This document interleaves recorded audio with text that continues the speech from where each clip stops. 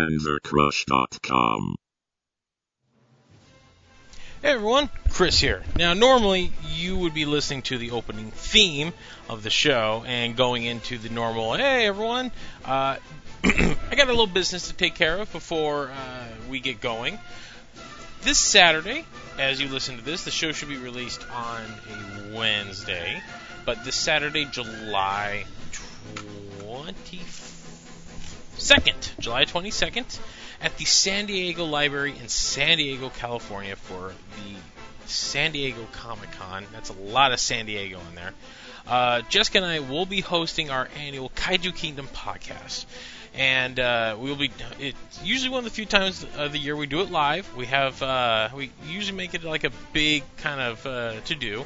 So hopefully, if you guys are listening to this and you're in town for Comic-Con, please come check us out. I say that because it'll be the first time that all three members of the Kaiju Kingdom podcast will be live on stage together. That's right, we managed to get Mark to come down to Comic-Con for the first time ever. So he is bringing with him some goodies. He's got the Kaiju Gaiden trailer and a few other little things that can't really talk about at the second. So if you want to see that, come on down. We have a wide variety of guests as well. We have Steve Reithel, who is got a new book coming out pretty soon about Ishiro Honda. Chris Mowry's going to probably make an appearance. And of course, wouldn't be anything without an actor from one of the Godzilla movies, Mitsuki Koga, who was in Tokyo SOS. He was in Kamen Rider, and he was also in a little underappreciated gym called Cromartie High. So that and a few other guests that we can't talk about at the moment. Do check us out. That is 1 p.m. Saturday, July 22nd, at the San Diego Public Library. And of course, the first 100 people through the door will get an exclusive print that we have made up for this panel only. It is from IDW artist Livio Ramondelli. I'm going to say it like that, real Italian. That he was gracious enough to do it for us. Again, first 100 people through the door, you get one of these prints. If you're 101, sorry, nothing we can do about it for you. And that's the only place we're going to be doing them. I'm not going to be remaking these. It's part of a little deal that was made up for the show. So head on out there, check it out. You can see the piece in our show notes. As well. And then when we get back, we have so much to be doing, so much to talk about. So please stick around, check us out. And if you can't make it to the panel, but you see Jessica and I hanging out, at the show, please feel free to say hi. We'd love to meet our fans here and there. And remember, Jessica also has a few other panels, most notably Thursday night, July 20th. You can go upstairs right after the show closes to see her host the Castlevania Netflix panel. She will be hosting it with producer Adi Shankar and the amazing cast and crew behind Netflix's Castlevania animated series. That is a very big one. She also has a few other ones spread throughout the day. I will put them in the show notes for you, so do check them out on panzercrush.com. All right, without any further ado, I give you to Past Chris and today's amazing episode.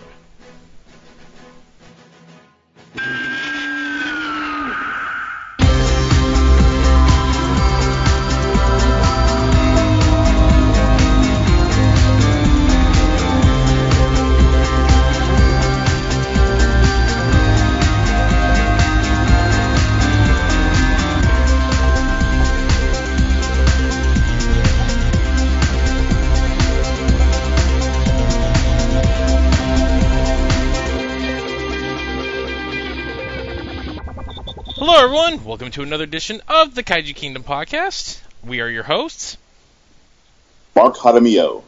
And I am Chris Eaton. And yes, once again, sadly, Jessica could not be here. She is getting ready to...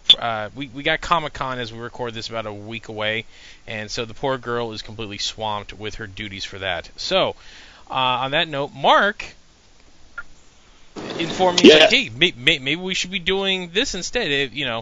We have a special guest today. Sir, please introduce yourself. Hello, everyone who may be listening. My name is Evan Brehany, and I am the writer-director of Young Gary Chronicle Project. So this gentleman is undertaking a massive project. You've been doing it for a while now, right? Technically 10 years. And this is one of these absolute pure projects of labor and love, as far as I can tell. And Mark, who is especially kind of really getting knuckle deep into this particular section of the fandom, figured what? Hey, what better time to interview this young whippersnapper and his amazing project he's got going on. So we're going to be talking about his from just enormous Young Gary, the 1999 edition, mind you, the 99 one, not the original one, documentary. And you have got some stuff that has to be seen to believe, do you not, sir?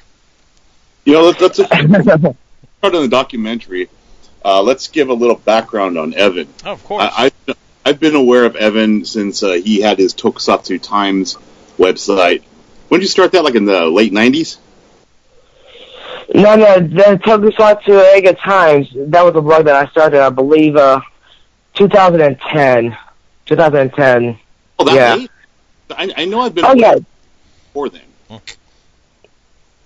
No, the blog that I write, which that I need to keep up with more now. I've been publishing it since 2010, and, just whatever I find first. Well, at least I used to be the attitude. Whatever I find first, I'll post on there, and then post 1,000 links to every single page on Facebook, and of course, over time, after reading David Kalat for the umpteenth time and listening to Ed Gazanowski and Steve Rifle, commentary on Godzilla, he starts going into the more critical things, and or at least that's what I hope I'm doing right now. Cool. Yeah, you've been. I've really been following your posts for a while because, like me, Evan has a love for the really obscure films, as evidenced by devoting an entire documentary project, Labor of Love, to the much maligned 1999 Young Gary. But you know what? Somebody had to do it. Mm-hmm. Evan stepped up. Evan did it, and I'm thrilled. So, where did this all begin? Let's go back. Let's start from the beginning. What prompted you to start this doc? Well, 10 years ago, Dragon Wars came out here in America, 3,000 streams. Beautiful movie. I saw it there. I saw it opening night.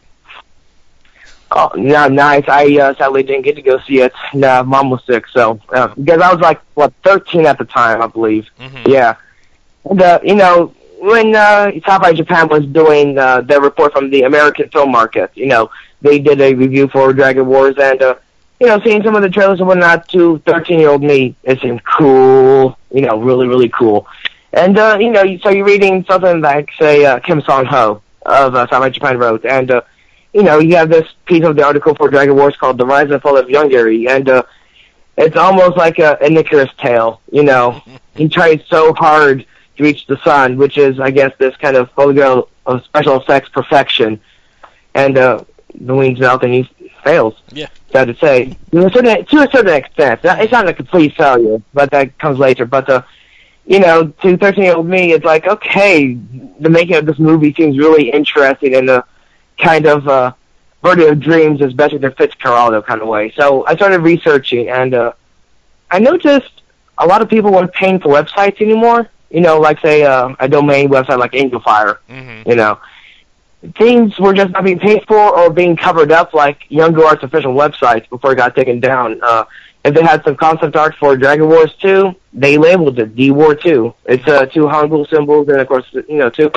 They had 2 photos from Young Gary, from the interior of the alien ship. Mm-hmm. And they did not bother to label it at all. The only mention was a Young Gary 2 kind of a synopsis. And that was it. So it's like, okay, someone needs to do something about this. We're losing stuff. Not to mention old kinds of file reading services, go out of date, certain kinds of Flash and plugins, mm-hmm. which was somewhat of a problem a little bit. There's some things that I wasn't able to actually get into the documentary that way, but I started noticing things were disappearing, and I'm like, no, I'm a fan. This goes against what I live for. So, ended up making the docu. I ended up writing an article first. It debuted on Kaiju File forums, which sadly is now closed, and I got some praise for it, so I just kept on collecting, and then about 3 years ago, I'm like, I don't know. I guess maybe if it's okay for me to say this, you guys familiar by chance with Show a Video? I am not top of my head, no. No, gray market kind of a label, and I had worked with them before, and it's like the rights, the American distribution rights for Gary are a little bit up in the air. So it was like, here's this DVD they were willing to put out considering the Sony disc has been loaned out of print, and well, what can I do? Well, I got all of this stuff on my hard drive. I can kind of edit together, make a nice little 40-minute thing, borrow the soundtrack from someone, make a nice little presentation. And anything else, maybe try to refine my voice and try to do an audio commentary. And, it started like that, and it got to about 40 minutes on, and it's like, okay, this actually feels like a movie. Let me go ahead and get up the guts to actually bug Hollywood people. Well, and that's the thing. What I've learned doing this stuff, especially the years I was doing like actual reporting and writing, it just never hurts just to flat out ask people. They're either just going to say yes or no, and that's going to be it. Yeah, and the no does not hurt your credibility at all. No. Most of the time, I like to believe. Mm-hmm. Just you move on. You know better, you know worse, and just move on. Yeah. And you'll be surprised how many people are actually yeah, sure. I'll devote 25, 30 minutes. If it's not usually it's never any skin off their back, if you will. Especially if you're picking something that's a little weird and obscure and that they don't ever really talk about. Yeah, they're usually more than happy to talk about that stuff. I mean, yeah, and that's yeah. I'm sorry. Go ahead. Yeah, no, I was just gonna say that that was a major angle to the this documentary was just the fact that these guys had such fond memories of making it. Well, bittersweet as to the parts, but overall fond memories. And the documentary, as much as it may be for me or for the fans or some demographic, it is also for them. The people who actually made the film. Yeah, and, you're chronicling something that pretty much would be lost to everybody else. I mean, especially once these smaller obscure films, there's 9 times out of 10 there's always some wacky story around it. Something either on the set, something on behind the scenes, and they're usually just kind of passed down like old wives' tales. And in this day and age, as I say, put it down, document it. That's and that's been something like Mark's been doing with his own project. So I'm glad to see that. Yes, I'd be glad. You're joining that group of people, just making sure that this stuff's going to be around in 10 years from now, 50 years. Like you said, Evan asked, and he got the participation of 2 of the people involved with Yongari. One of the actors, Brad Sergis, who played Bud Black, and also the main sound engineer, Paul Vic Marshall. And both of them have provided a gold mine of material, which is the huge bulk of the documentary. They had their own cameras, and they mostly Brad filmed a lot behind this stuff while he was working on the on the actual film. And Evan shows a lot of it in the documentary. But not only do they provide footage they shot during the production of the film, but both were gracious enough to actually sit down and film themselves addressing the viewer and sharing their memories and telling those funny stories that you were talking about. No, firsthand. It's amazing to hear.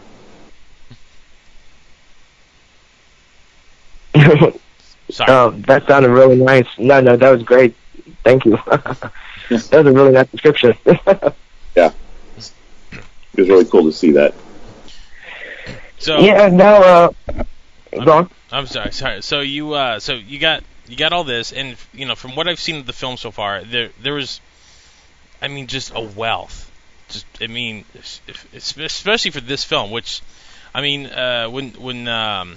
when this was first announced back in, let's see, it was about '98. So this was coming off the heels of the Sony Godzilla film. So yeah, exactly. Now, you know, actually, documentary reveals that, you know, of course, when Young Green 1999 came out, they capitalized on the TriStar '98 Godzilla. You know, because especially when Reptilian came out, they used a similar font and everything. But this version of Young Green was in development as far back as 1994, 1995. So this had nothing to do with the TriStar Godzilla. This was already in development. Let's go to starting putting the movie together. Where do you start at? When I started putting the movie together, well, for this particular project, it was just, it was originally just a music video, some trailers, and some TV spots, along with some image galleries. So I'm like, okay, let's just make sure that it's flashy enough and paced enough visually. That's the only thing that you can really work on, is the visual element of it. And, you know, we also have music because, you know, lots of text cards and whatnot. Starting to put it together, it was like, first, once I finally contacted everyone and got everything, it was take Brad's footage. You know, all of the stuff really shot on Korea. You know, practically the whole video, you know, just kind of like taking back and watching it 60 times, 70 times. Like you wouldn't think it, you know, it is cinema verite style, but there was a kind of formal visual language. You start noticing, oh, wait a minute, this is an establishing exterior shot leading into an interior. Okay, so maybe Brad premeditated a little bit of this. Okay. So, you know, you apply yourself to that, and that's that. You know, you look at the other materials, like, say, stuff from my own personal collection that I've been downloading and collecting over the years, you know, see how it fits in, and there's some interesting moments, you know, just lots of time and lots of thinking about it and whacking your brains over, just trying to see how different things mix together. Okay, and then so as you're going along, so you get two the two key people involved in the film, and they turn over a treasure trove of stuff. Now you start getting a little deeper, and you start finding that there's some, as you said, there's more here. So what did you discover along the way in this vast wealth that you got? No, I discovered how much, say, the cut of the film that we have now, I will go in to say this, it's maybe not quite Shin's film that we're watching. You know, the writer of both the 1999 and 2001 cuts is a guy named Marty Poole. And, you know, he started off as a film distributor, and he kind of tried to work his way into writing and maybe a little bit of acting. And he was at Cannes in 1998, where Media Film International and Young was exhibitioning in Hungary, and they hired him. And he was the one who ended up, after Shyamalan Ray was like, well, the 1999 cuts sucked, so at least the critics say so, let's beef it up. You know, it was all laid in Marty's hands, you know. I guess maybe that's a cynical, maybe let's trust the Americans kind of approach, considering the kind of films they were making in the first place, you know, the kind of blockbuster filmmaking that is completely ruled by American sentimentality. So, you know. Now, I saw a little bit of the you know, some of this footage that I got to see in the doc showed. I mean, there was a scene I was watching where it seemed like that they didn't even realize they had no idea how to shoot a movie at first. Like they were kind of learning as they were going along. Like they were shooting all the coverage as they were shooting the actual. Like they were literally shooting everything in order as it was going. Yeah, no, like, I guess if you're going to talk about visual language as far as the actual words are concerned, you know, slating the shots, unheard of, using headphones, you know, for your sound department to be able to communicate to each other while actors are speaking, you know, not done. It's definitely different, and I guess maybe it works for them, but for an American crew, particularly if you're getting someone as technical as a sound designer, you know, there is this certain standards that you do have to go up against. And not to mention, you know, Young Avery was supposed to be a film that was going to be sold internationally.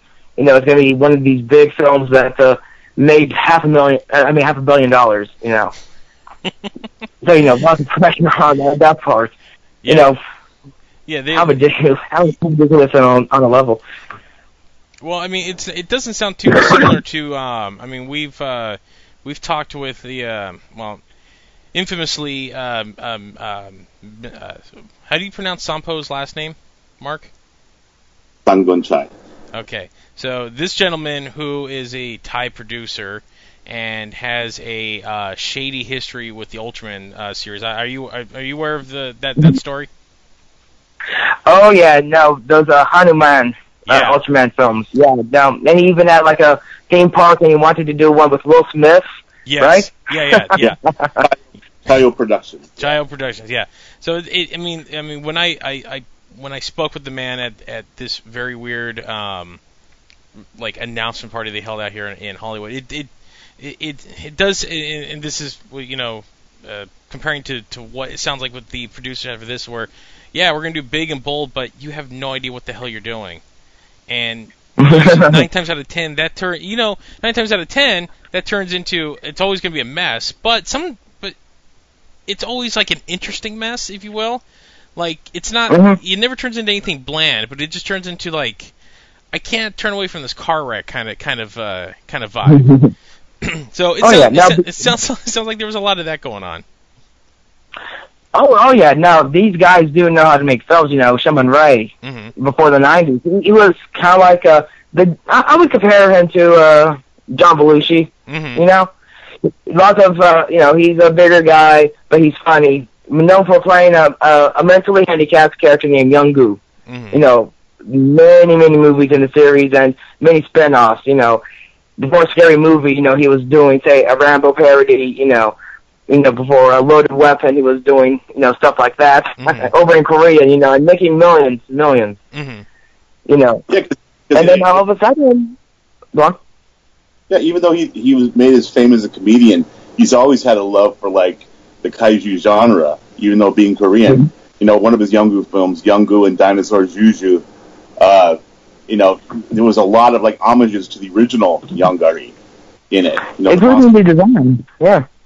And then also, Shim also did Tyranno's Claw, which is basically a Korean version of 1 million years BC, or 1 million BC. And it's all practical effects and everything. Yeah, it felt strange through the filmmaking, but still, it was kind of surprising to see, you know, all of that. You know, it wasn't like, you know, he was a first-time filmmaker. He had a long history of making movies, so that was very odd to see that bit. Go ahead. Yeah, no, I was going to mention, like, Shim goes all the way back to where he did a series of films called Urim Thunderhawk from Below, and the special effects for, like, say, giant mechs, right? You know, you got an avian kind of mech and a kind of Voltron-looking mech. You know, they don't try to hide these similarities quite as much as you'd think, but, you know, they were doing it as anime, you know, cells on top of live-action frames. You know, go all the way back to that, and it's like, whoa.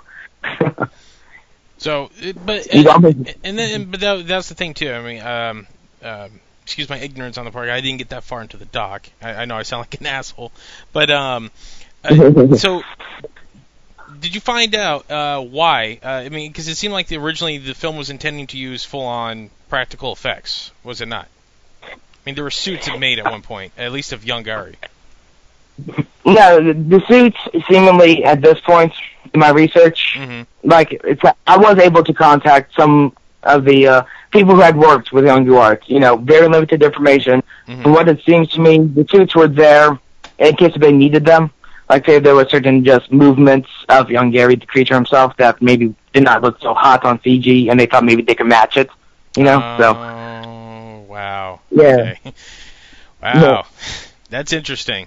Yeah, because I believe, because when I first picked up the film, I picked up a bootleg of it at the San Diego Comic-Con, like in 2002, and I don't know. I'm at this point. I'm not 100% which cut that was. I'm guessing it's probably the 2001 cut. But I remember sitting there watching. Like I could have swore reading on the internet, like at the time, like they actually shot it with the suits, and then the cut that they went back to, they actually cut out all the suit stuff and did a CG, akin to what the Thing prequel did recently in the last like 5 years or so. So So none of that actually happened. So the suits were just kind of there for the sake of being there. Yeah, I mean, I don't have anything that exclusively says that, they filmed the stuff with the suits and then they covered it up with CGI. Nothing exclusively says that. I guess that's conjecture upon the various parts. Okay. Interesting. Yeah. So, now, let's go into the actual CG itself. Because, you watch that movie today, and even for, even for 99, 2000 when it came out, like, the effects are something to behold. This movie has, look, I'll give this movie, it's a train wreck of a film. Let's kind of be honest, but it's a fun train wreck of a film. Yeah. And it's very bold in its ideas, especially with the rocket pack brigade that fights young Gary like halfway through the film. There's a lot of great ingenuity in this film that they just did not have the resources to pull it off. And the CG, I mean, there was stuff on the original PlayStation that was pulled off better than this, and it just looked like they stopped halfway through rendering and they just kind of put out what they had. Well, that was part of the problem with the budget that kept on inflating simply because of monsoon seasons and scheduling conflicts and different other things, including Brad goes on to say in the documentary, because of this, kept on holding him up and whatnot. The other actors, he and possibly some of the others were like, well, since you're holding us back in South Korea this long, more so than what you told us, come on, pay us a little bit more. And how do you account for all of that when you're this one independent company in all of Asia, in all of Asia to be doing the CGI stuff? Because think about it, you had, of course, Industrial Light and Magic in America. Yeah. You had the beginnings of Weta in New Zealand. You had the beginnings with Peter Jackson, and then Centropolis in Germany that ended up doing, Independence Day, that first American Godzilla film.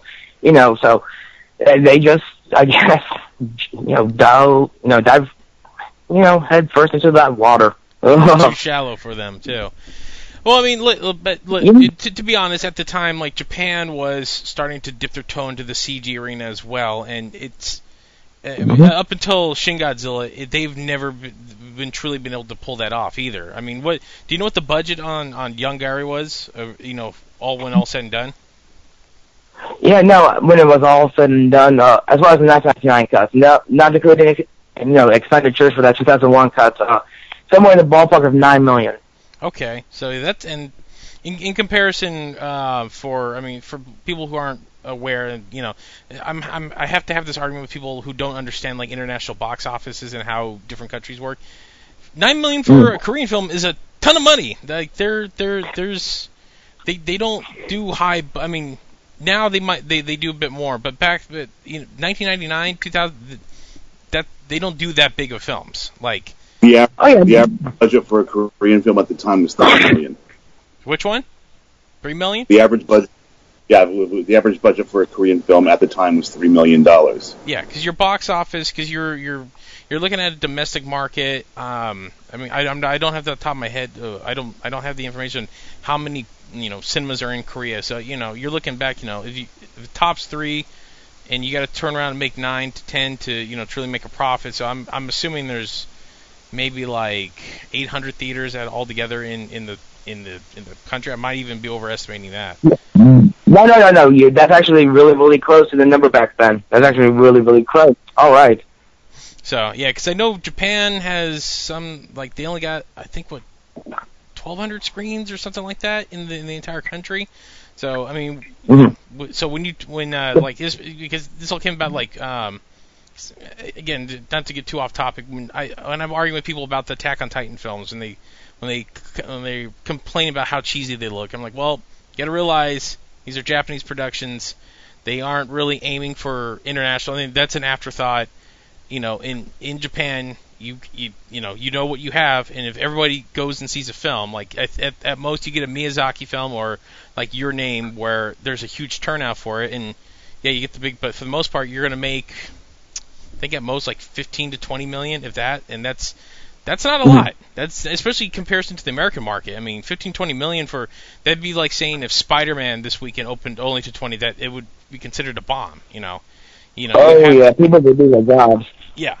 So when you're looking at that kind of thing, when these kinds of projects get way out of hand, it's like there's a point of no return on some of these things. So, and seeing that they had bigger aspirations, but now you revealing that there was some producer tomfoolery in the background, kind of sheds a lot of light on some of the issues that this film has. Well, like when Sean Connery went ahead and from the get-go, but it became only more apparent as time went on. No, this movie, definitely government money is in this movie. Like you even see from day 2, I believe in the film. You got military people filming the production. I guess as a sort of kind of account, and you got all that watching over you, which probably added some stress. In the meantime, you got these Americans supposedly treated well. Lots of alcohol, being impressive people. They're going to these hotels, getting alcohol poisoning, maybe let's say prostitutes. Hey man, that's how roll. That's how they roll. Yes.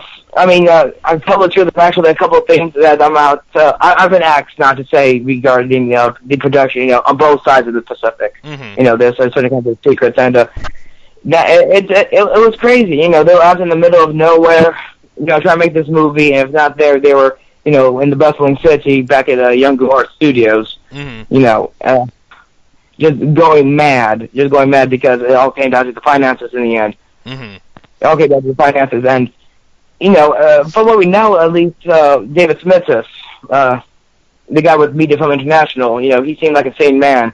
There was another producer. I wasn't quite able to get his name, but in the film, he's a heavier set person, and he seems to maybe not quite know what he's doing. It seems like maybe that one person who had a lot of money who maybe, was like, okay, maybe I can make an investment back. Yeah. Lots of stuff. Yeah. And that's sadly the problem that, actual Hollywood has today. There's a lot of hedge fund guys that figured, hey, I got money, I can get into the film industry, and you have the company that owns the Terminator rights, and they've bungled that 3 times now. Legendary famously started as one of those. Thomas Tull was a stockbroker, I believe, and just loved movies. Like, all right, I've never made a movie before, but let's start a production company. So, and with the studio system, like, hey, we don't have to pay for as much. We'll have we'll co-finance. We'll take your money, and that's how you get things like Thomas Tull getting booted from Legendary. So, yeah. So yeah, there's always those. Sometimes this whole thing, you get too much for your own good every once in a while. And and that was the thing. With this, there was. I even remember reading that there was a big push for Young Gary to be like the kind of the high standard of get South Korea on the international map for filmmaking. They're doing this big blockbuster. The vernacular is cultural exchange. Get South Korea to be a major player like that, because why not? Movies are a part of culture. You may frown upon that if you're talking about a Michael Bay production, but besides that, yeah, you're going. A monster movie is universal. Everyone gets a monster movie, and if you have spectacles universal. It's gonna draw more than say like a small drama that might be, impeccably directed with a fantastic story, but some, it might be, because it's subtitled and because it's, from another country, it'll get looked over, sadly. Yeah. Yeah.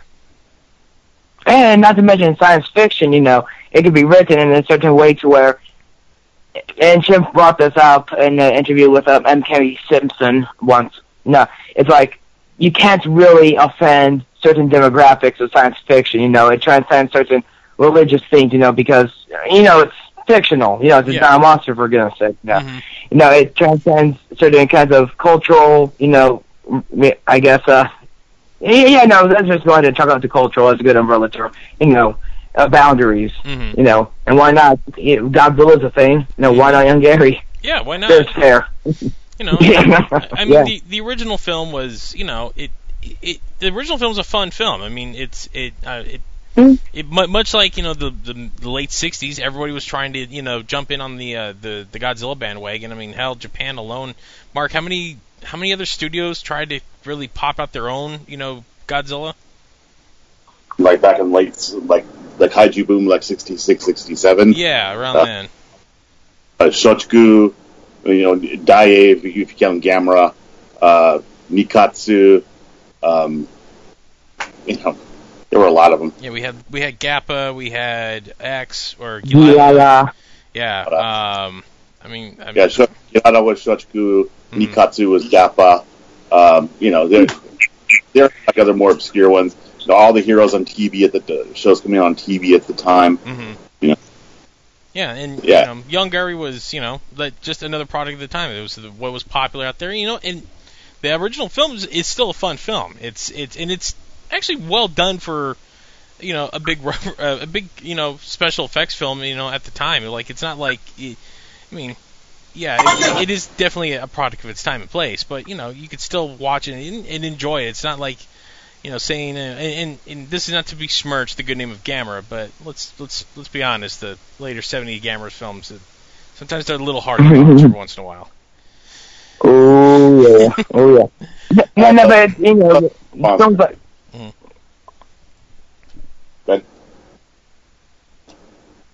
Go ahead, Evan.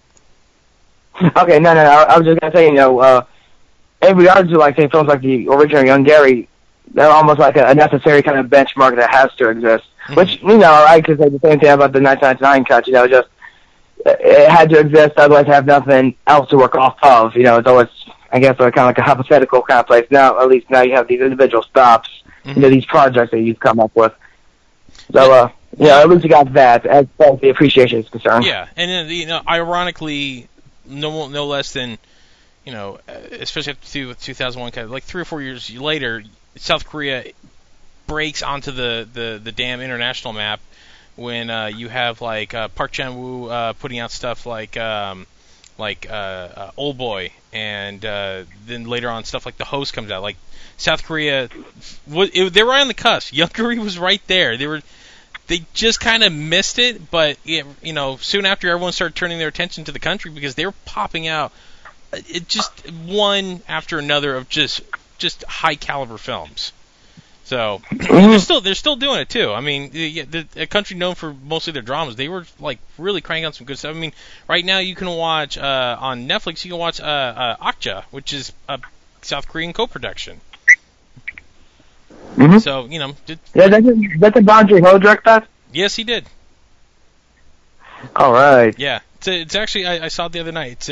It's a delightful film. I told my buddy it's the best R-rated family film I've seen ever. So it's much like The Host. It's a weird genre bending type of film, but it unlike The Host, it's not as anywhere near as grim. It's weird because it could feel like it could be like an E.T.-esque film, but there's so much swearing and there's a lot of it gets real heavy at points too. Like there's a lot of just heavy moments where if you showed it to a kid, the kids could just kind of like it's Bambi's mom being murdered 4 times over kind of moment. So.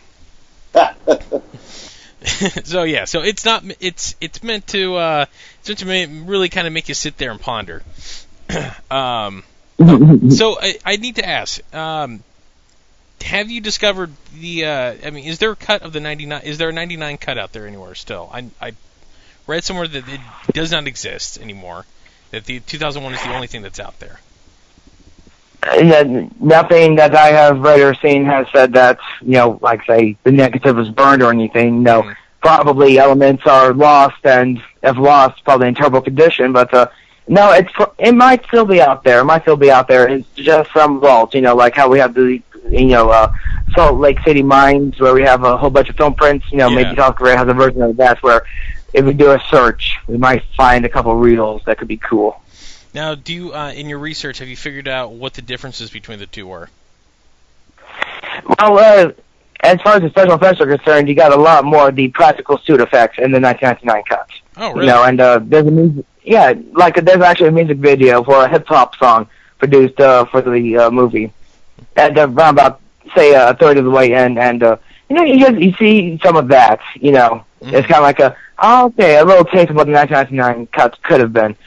But the biggest thing is color timing is what I noticed. Say, what we have right now, a lot of cool blues, but what it was back in 1999 was a lot of browns. Ah, okay. Yeah, and and there's kind of like as Paul kind of mentioned in the documentary, it's like the further on in the film, it's like they were processing and rendering and creating the CG footage in chronological order.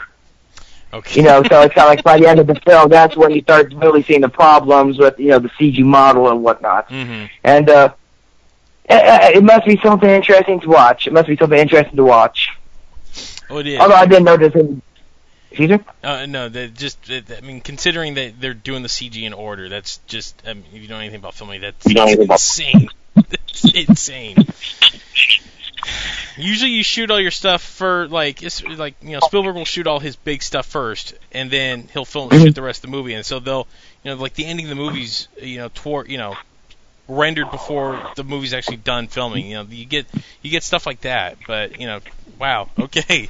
The more I hear, the more, it adds, this whole story just adds, an aura of intrigue to the film we have now. Because once you get a little bit a peek behind the curtain, you always take that into consideration when you're watching a movie. Sometimes, it's like Gareth Edwards' Monsters.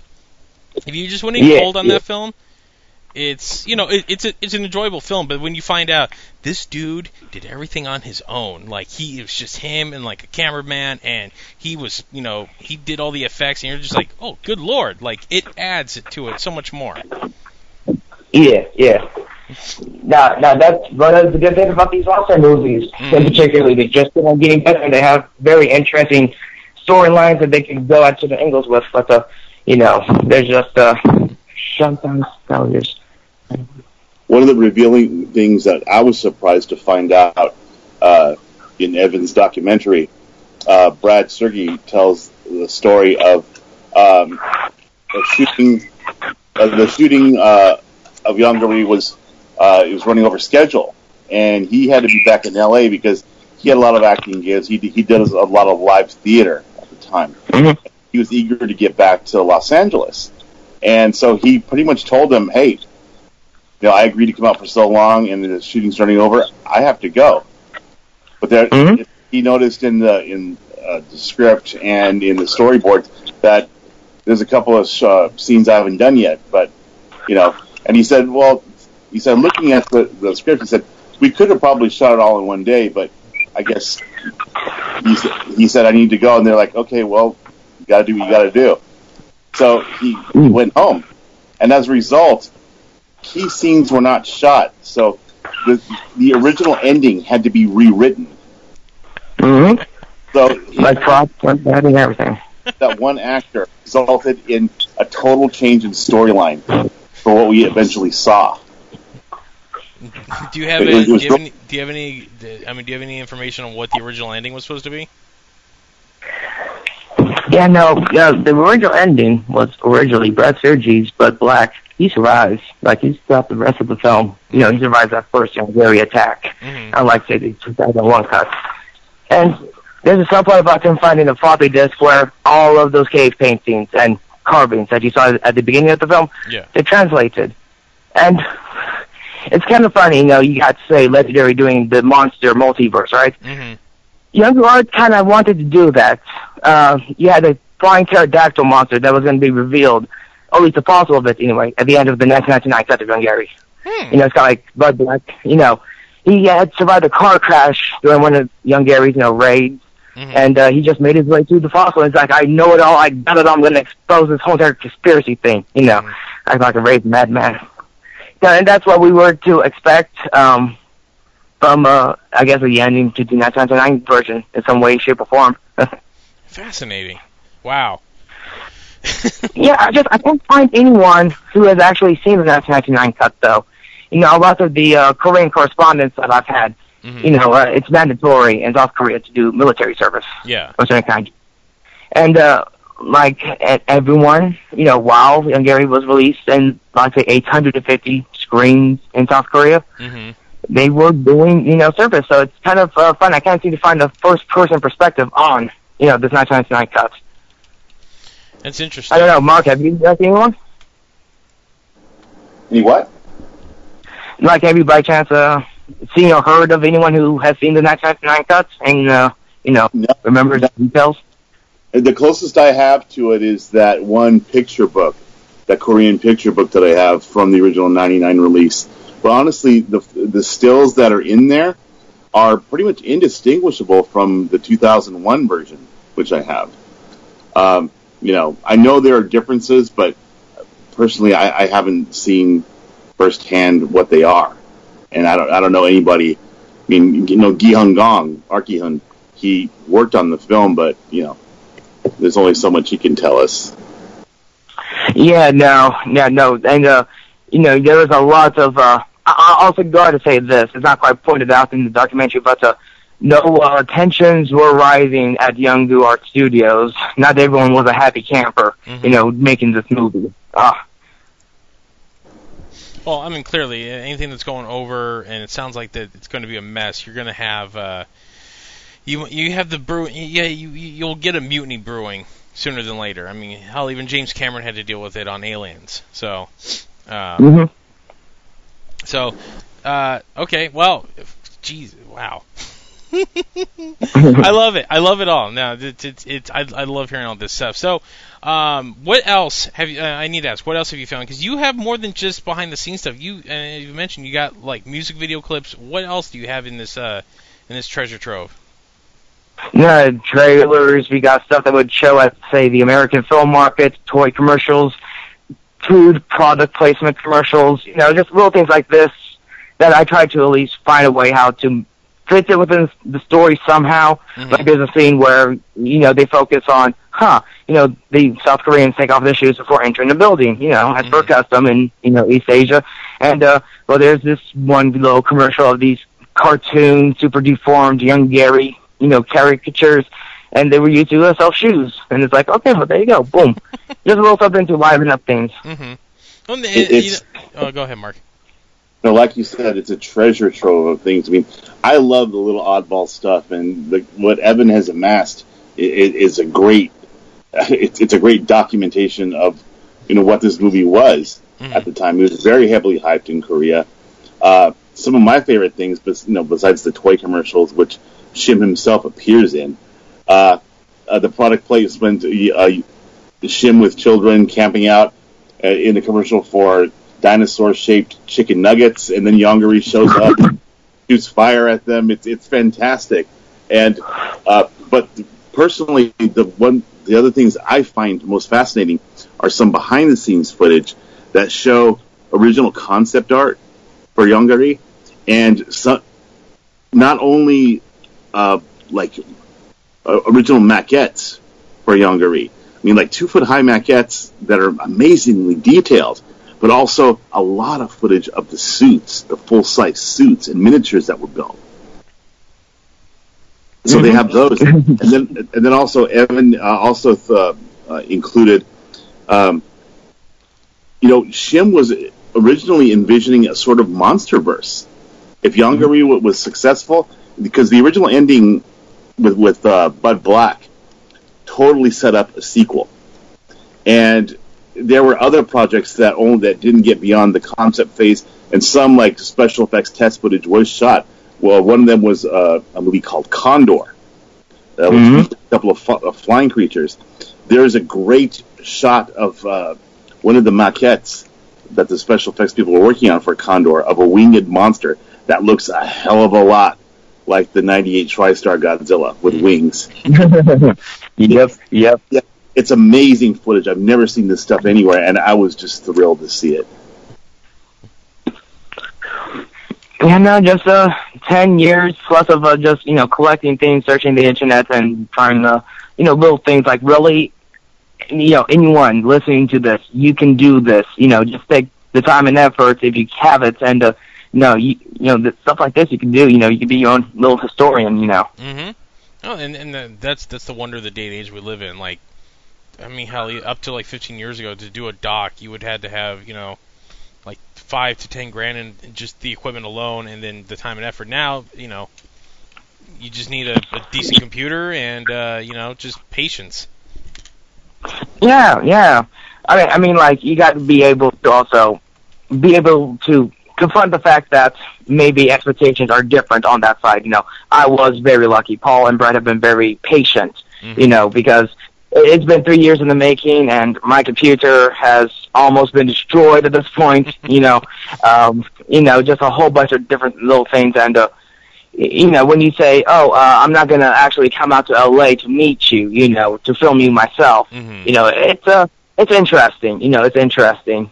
It's definitely scary, because it's all of a sudden, why would I want to bother with you now? I want to interrupt this real quickly because Evan said something that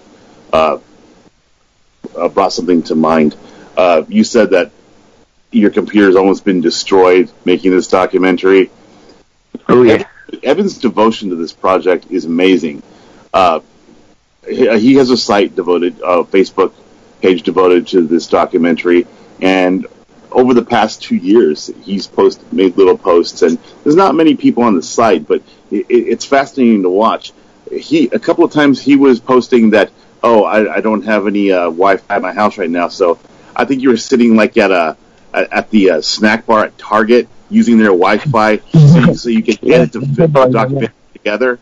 That was amazing. No, that was nice. Like, spoiler alert, everyone, kind of a little bit, but it was great. That photo that you saw was actually the night where, like, as if the ending wasn't sentimental enough. The ending to the documentary is a kind of sentimental dancing kind of thing, which I thought was nice, and that's when I actually kind of came up with the idea. Maybe put a little bit of a little clip of D-War and that Condor test footage that came out in, I think, 2011? Yeah. Mm-hmm. Yeah, no, that was a good night. So, let's talk about D-War and the fallout of young Gary real quick. So, the actual movie, how did it do in Korea? It failed. All right. Yeah, it's sad to say, no, it's been weird. Trying to get particular numbers has been like it's almost like musical chairs. Mm-hmm. I can't really seem to find actual numbers. All we know is obviously it failed. Shin was brought up as a big hero nationally, and now he was embarrassed. So. Mm-hmm. And then volumes. Now, did he start D-War right after, or was it while they were in the process of making Young Gary, did they start D-War? In the process of Young Gary, D-War actually wasn't originally called D-War. It was going to be called Imugi, based on the snake creatures that become dragons that are featured in the movie. Mm-hmm. And it was, I believe, going to be a part of this monster multiverse where, you had Young Gary, Condor, Young Gary 2, and then maybe Imugi, and then, the big Avengers team-up movie. I'll give the man, he had a bold vision. I'll give him that. But I mean, you look at D-War and you look at, it's obviously somebody learned from the mistakes from the first film. So, with D-War, if you haven't seen D-War is a fun film. I love D-War. I love D-War. Yeah, and the effects. No, I own 3 copies. Yeah, the effects in that. I own 2 copies. The effects in that are actually really, really top notch. Like, there is some stuff in there. Especially on the budget that they had. They've knocked out a lot of other smaller budget films that have tried to do the same thing.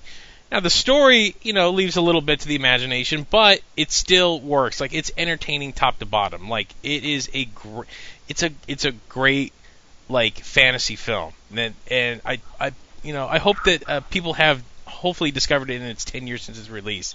Seeing it in theaters with my buddy, he turned to me, he's just like, dude, I had no idea what the hell this was. This is pretty goddamn awesome. So, yeah, so, great thing. And that actually was a hit, though, wasn't it? That did fairly well in Korea. Oh, very, very well in Korea. Can't say the same about America, but no, because of that nationalistic drive, it's not, unlike Young Gary, where you knew there was like government money involved, D-War actually made it more upfront. You have, like, say, this nationally renowned song Ariane at the end, with this nationalistic quote by Shim that isn't on a home video release, sadly. D-War and I will conquer the world. It really got to people in South Korea. It's like, oh my gosh, here we go. Here's this. We can compete with the big boys. And, that's how Comet made money. Yeah. That's the current theory that's mostly, recognized as far as I've read. So, and then right after that, is that when Shim he got in trouble for, what was it, money laundering? Yes, money laundering, stealing a lot of money from the company to pay for gambling addiction. Okay. That he had. That'll chest. But yeah, and it just compounded because, like say, after Dragon Wars, you had Dragon Wars 2 that they wanted to make. This project called Fish War, which it was kind of like fish become land dormant creatures, and they start killing off people who eat sushi and whatnot. Kind of kitsch but cool. But the big two projects, one that got made and one that didn't get made, was The Last Godfather, which got made with Harvey Keitel and Jason Mewes. Yeah. And then this Pixar-esque, post-Korean War drama called Memories of Bread. And, along with the fact that he's just something from his company and whatnot, Shimon Ray is really, really desperate, so he actually threatened a couple of producers with a flare gun. Oh, God, it just gets better and better. Wow. Now, that was what, like 10 years ago now, right? That was, because that all happened right after D-Wars came out, if I'm not mistaken. It happened incrementally. The big break happened, I believe, in either 2013, 2014. As far as, people actually coming up, that's when Youngwar got liquidated, no more Youngwar Studios, lots of employees who just were not paid, like really so. And when I was talking to say Gi-Hoo Hong, aka Argi-hun of Big Monster Club, over on the Neighbor Block, he mentioned it straight up. He had a hard time maybe trying to actually contact some of the people that he knew from his days at Youngwar, because there's just a lot of not good feelings towards Shim and his company. Yeah. Well, I mean, he's involved with the sequel that they. I mean, I've seen it was announced. I don't know if they're actually working on it right now or not. Is it? I mean, do you know anything about that? No, it's going to be Chinese produced. Okay. Well, there you go. I'm not. I haven't read too much about it. Internet is limited, and just work on the documentary. Just try to keep things simple. But I believe Shim may only be a producer. Correct me if I'm wrong, Mark. Please, by all means. But you're gonna have some new monsters in there. You're gonna have the dragons, and supposedly, I believe, a special effects supervisor from the legendary Godzilla is supposed to be working on it. So, hey. Well, if it's got that Chinese money behind it, I wouldn't doubt it. So, well, actually, no. Technically, Legendary is owned by a Chinese conglomerate now, so it would make perfect sense. The Wanda Group. Yeah, Wanda. There you go. Yeah. So, all right. Well, hell, that makes absolute sense now. Why he got greenlit. They love that stuff over there. He's also apparently wanting to do, and it's been something he's been wanting to do since Young Gary. He wants to open up a theme park in China. Yeah, sounds about right too. No, and he tried with Young Gary, he tried with Dragon Wars, and now he's going to try again. And I don't know too many more things, but I got to wonder, how does he keep on coming back? Well, it's. I mean, there's the people that know how to make money, that aren't good with money. They still have that skill how to make money. So it's usually you're very charming. You know how to BS. You know how to work a system.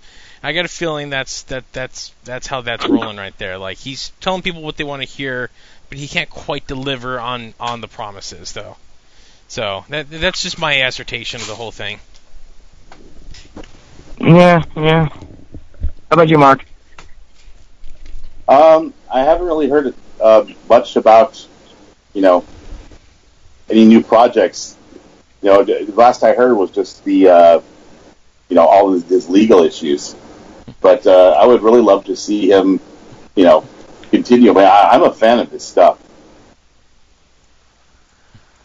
There's one thing that you give those younger art films for. The art direction is nice. Really intricate work. And it is picturesque. The monsters are not ugly. They're actually beautiful. They're awesome. I mean, hell, even the young Gary. Psyker not so much, but the young Gary design is actually really badass. I love the kind of the armored look of them. Yes, and just in D-War, like you said, story notwithstanding, visually it was spectacular. Oh yeah, fantastic. Attack on Los Angeles by the flying dragons against the helicopters. That's one of my favorite Monster City attack scenes ever. So, anybody listening, if you haven't had a chance, I'm pretty sure you could find it in the $3 bin at a Chevron, because that's where I found a lot of them. Give it a chance. It's a joyous film. That's the best way I could describe it. Youngary, not so much. Youngary is if you really want to watch it's an interesting film school. It's one of those films where if in film school you were to watch it, this is how you do this, and then there's the not so much. Don't do what these guys did. So, it's a perfect example of a production. It sounds like a production that got out of control. Too big. Someone took too big of a bite and couldn't swallow it. So, now I need to ask about the doc. So, where are you standing with it right now? Well, we have luckily gotten it down to about 2 hours 33 minutes. It's impressive. Me personally, not to be too boastful or immodest, so to speak, but I'm kind of proud of it. I like the kind of narrative structure that has been revealed just by editing stuff in a weird way, over months and months and months, just different mixes and mashes. But, Brad, who is also a producer on this, and he totally deserves that title, it's kind of like, it's a documentary. Most documentaries, are maybe an hour and a half, maybe an hour 45 minutes, not making it to the 2 hour mark. Like, the stereotypical examples, Heart of Darkness and making Apocalypse Now, stuff like that, I'm not necessarily making Lord of the material to make sense as long as, say, Never Sleep Again, the Nightmare on Elm Street saga. Yeah. Which was the original running time when I had every single little thing together. It was like 4.5 hours. So that was your assembly. That was your assembly cut originally, 4.5. Yeah. Wow. 4.5 hours. That's a lot of stuff. So. Oh gosh! Imagine having your brother watch it, and he had to pay for the pizza. Well, that's why you have those assembly cuts, man. You got to sit there and you really gotta take notes. You're like, okay, that's got to go. This is okay. We tighten this up. That's why they're there. That's why you do them. So that's I don't think a lot of people realize that aspect of filmmaking when you get into editing. Unless you have a fondness for editing, because that's really where the movie does start to really take shape. It's coming into its final form, and you can really play around with it. But you're watching the same thing over and over and over again because you're looking for that perfect spot to trim, to tighten up. This music's going to go here. So yeah, it does get tedious though. That's a big thing. So and sitting there. Yeah, go ahead. I'm sorry. Yeah, no, I was just gonna say, I'm a slow study, as Brad Dourif would say. It's just it takes time just to have that right creative decision in regards to the material that you're working with. Just little things like that it takes up so much time. So, how much are you planning on trimming that down even more to that 90-minute mark? You're gonna keep it around 2 hours. You can keep it at where it is right now. What's the plans? I'm gonna wait. Brad is gonna do his own edits, okay. On his own time, so that's okay. I'm gonna continue working on the version that you guys have, that you guys have been linked to. I'll keep working on that and just see what I can come up with. But eventually, I'm gonna see his cuts, and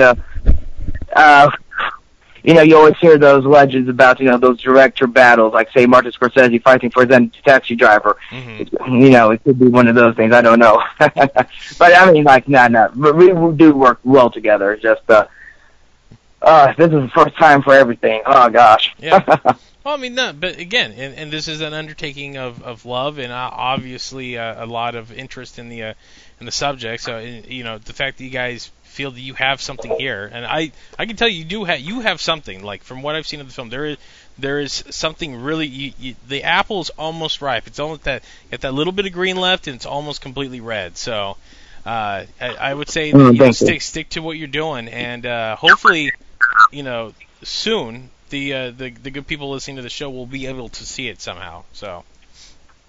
Oh yeah, no, like originally the thought was, hey, fair usage, therefore make this free and whatnot. But if there's any fans out there, Harlan Ellison, the science fiction writer, he had this great quote about paying the writer from a documentary on him, and I was trying to buy someone, and now I was thinking maybe trying to go out for distribution, try to see if I can find any way to distribute it professionally. I don't know. What do you guys think?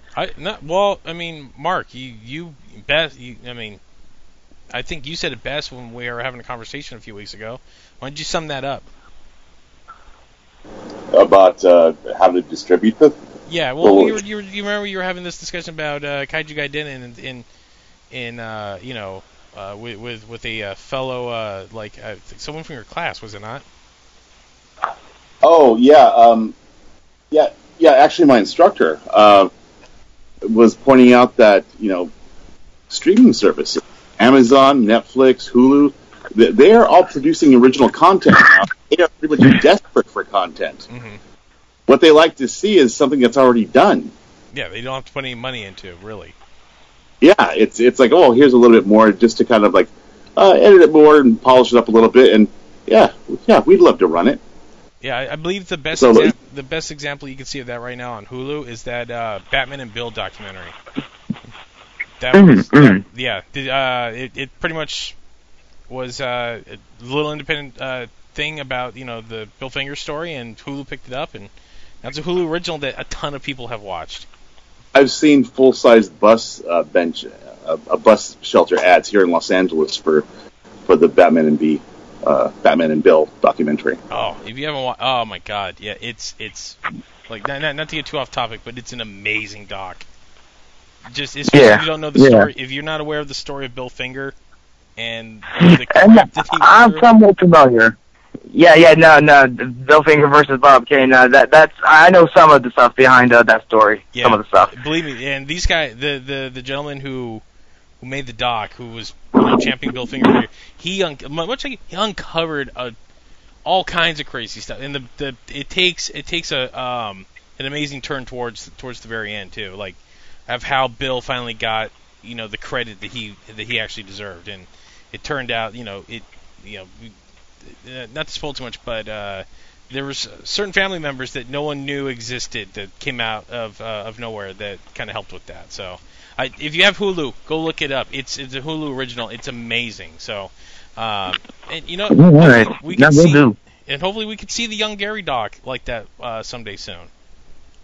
So. Yeah, no, and it'll be a great little thing because I'll tell people, hey, with Windows Movie Maker, and I'm running Windows 8 as my operating system, wow. With that, and with technically what is practically just VCR tape footage, and some, handy-cam footage and maybe a webcam bit of video, you can make something really good. You just got to know what exactly you're going for and exactly how to flesh it out via the human actions that you may or may not have. Documented. We gotta get you out to G-Fest one year, man. You gotta bring this out, soon. This would go over very well with that whole group. So we can figure out something to get you out there. I know No, it would be cool. I know down in the film room, the film festival that they run Saturday and Sunday. I know they would love to show something like this. Oh, really? Oh, hell yeah, man. That's right up their alley. I mean, Mark now, pretty much it's become like a tradition now. He does his little miniature film festival, and then the screening room pretty much just runs all day. All kinds of they're showing all kinds. They're pretty much showing everything from over the board, aren't they, Mark? They're just all kinds of independent stuff and whatnot. Yeah. independently produced films, fan, all the kind of stuff that's right up my alley. And of course, I kind of sum it all up, with the things I've found. I mean, Evan's documentary would fit right in. And the wonderful thing about it is that they allow for these, since it runs all day, they allow for the full length version to be shown. I know Evan's right now is at like 2 hours and 40 minutes or 45 minutes, pretty long, but they would show it. If yeah. Like the Z channel with Heaven's Gate. Yeah. Well, I mean, probably not as probably not to that extreme, but yeah, definitely that. I would your film with comparing it to that, but yeah, nah. But no, hey, maybe one of these days. One of these days. Well, let's see we can work on something, because definitely, you got to get we got to get this out there. We got to get that. People got to see this. It's from what I've watched of it, it's wonderful. So, all right, well, we got to wrap up. Evan, where can people go to find out more information about this documentary? Yeah, go on to Facebook.com and search Young Gary Chronicle Project. You should see us as the first little thing, yeah. Other than that, look at my blog every once in a while, tokusatsuegatimes.blogspot.com. Every once in a while I post a little something there. And if not those two options, just find me on Facebook directly. Hey, I accept all friend requests. Awesome. All right, I'll put that in the show notes for everybody to check out as well.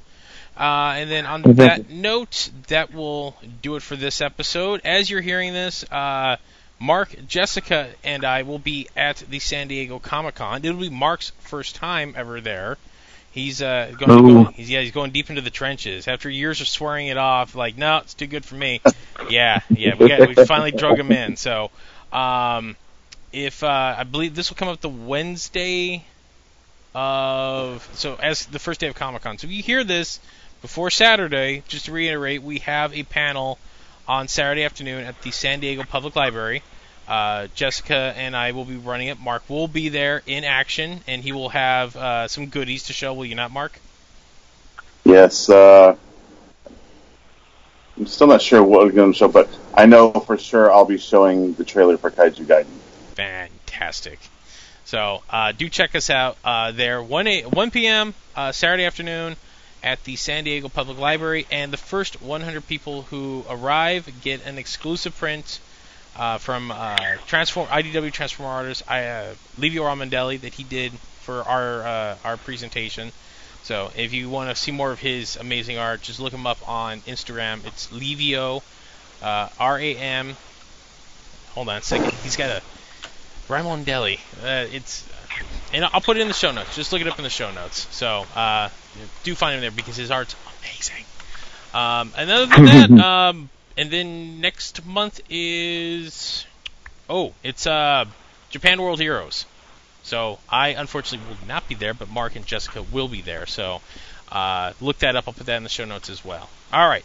Well, that will do it for this edition of the Kaiju Kingdom podcast. For myself and Mark Jaramillo. And Evan Brehany. Thanks for listening, guys. And we'll see you next time. Thank you.